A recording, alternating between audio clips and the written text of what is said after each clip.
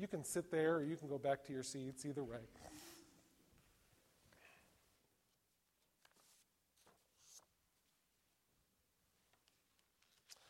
On the road from greed to giving, love will guide us through the hard night.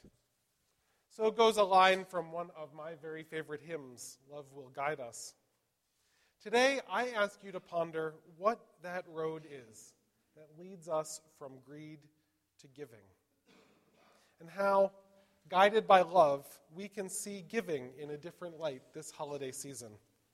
We are entering a time of the year that is prominently known for greed.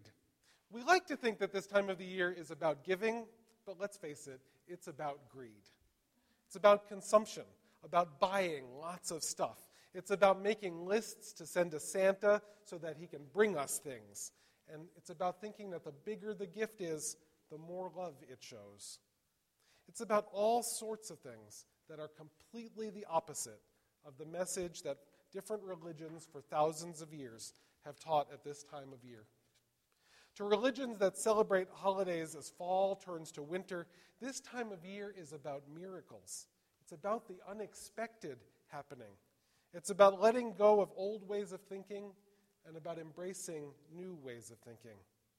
If you're Jewish at this time of year, you might be looking forward to celebrating the miracle of the oil burning in the temple. If you're Christian, you're getting ready to celebrate the birth of a prophet. If you're pagan, you're likely preparing for the turning of the light at Yule, when the short days begin to get longer again. If you're Chinese, maybe you're preparing for Dongzhi, the returning of energy to our world.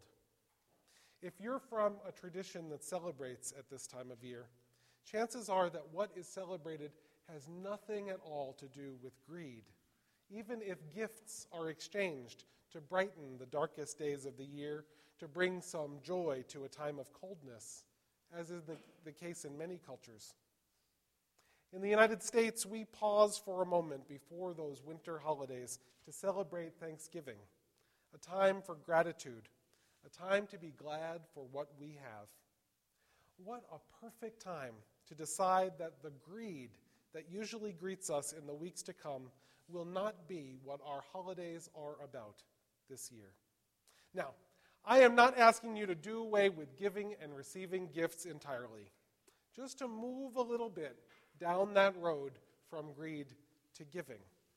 In fact, giving is a good thing, and giving to one another is something that makes this time of year special. But our gift giving needs to be separated from the culture of greed that's all around us. And I have 3 suggestions on how we might start to do this. First suggestion, buy less stuff. How much you love someone should not be proportional to the amount of stuff you are willing to buy them or the amount of money you are willing to spend on them. How much you are loved has nothing to do with the amount of stuff that you get or how much that stuff is worth. If your family is anything like mine, Christmas will find you with piles and piles and piles of boxes under the tree. Frankly, I've come to think of it as quite disgusting, even though I participate in it again and again.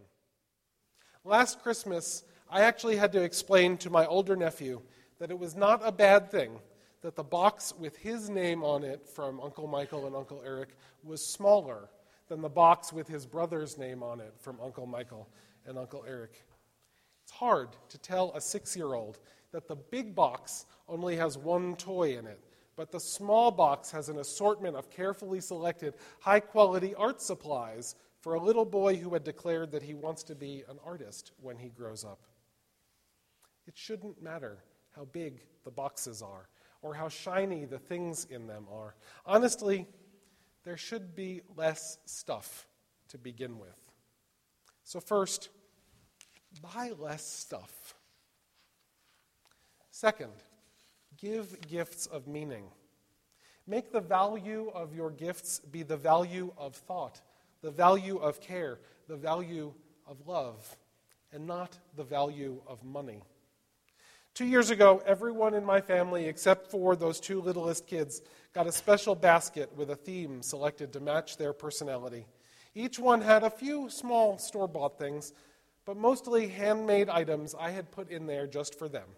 Jars of canned tomatoes from my garden, home-infused lavender-orange liqueur, ginger pear jam using pears from the Croton Farmers Market.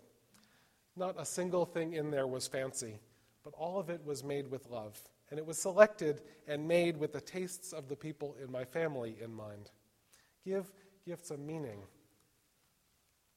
Third, give gifts that reflect your values.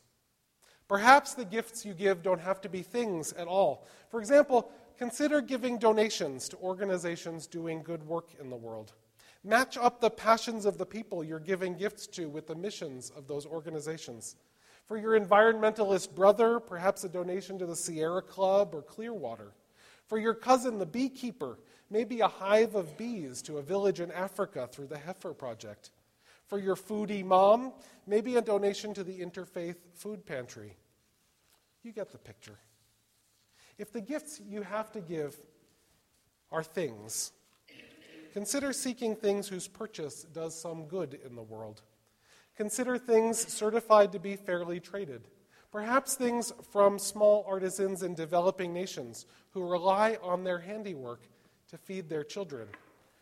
Perhaps things from artists in our local communities, artists with whom we can actually have a conversation and get to know and understand more about their craft.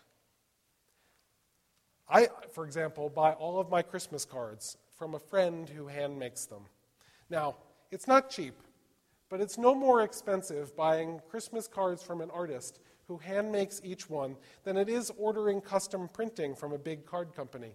And I guarantee you, it is much more satisfying to think of my friend Louisa every time I send a Christmas card out. Perhaps you might consider shopping only at small independent merchants that are part of the fabric of the communities in which we live, merchants that invest their money back in our local community. Our gift giving should reflect the world we would like to live in, and not the society whose messages of greed are unhealthy and unacceptable. On the road from greed to giving, love will guide us through the hard night. This holiday season, I ask you to let love be your guide in transforming your holidays from ones of greed to ones of giving. Blessed be.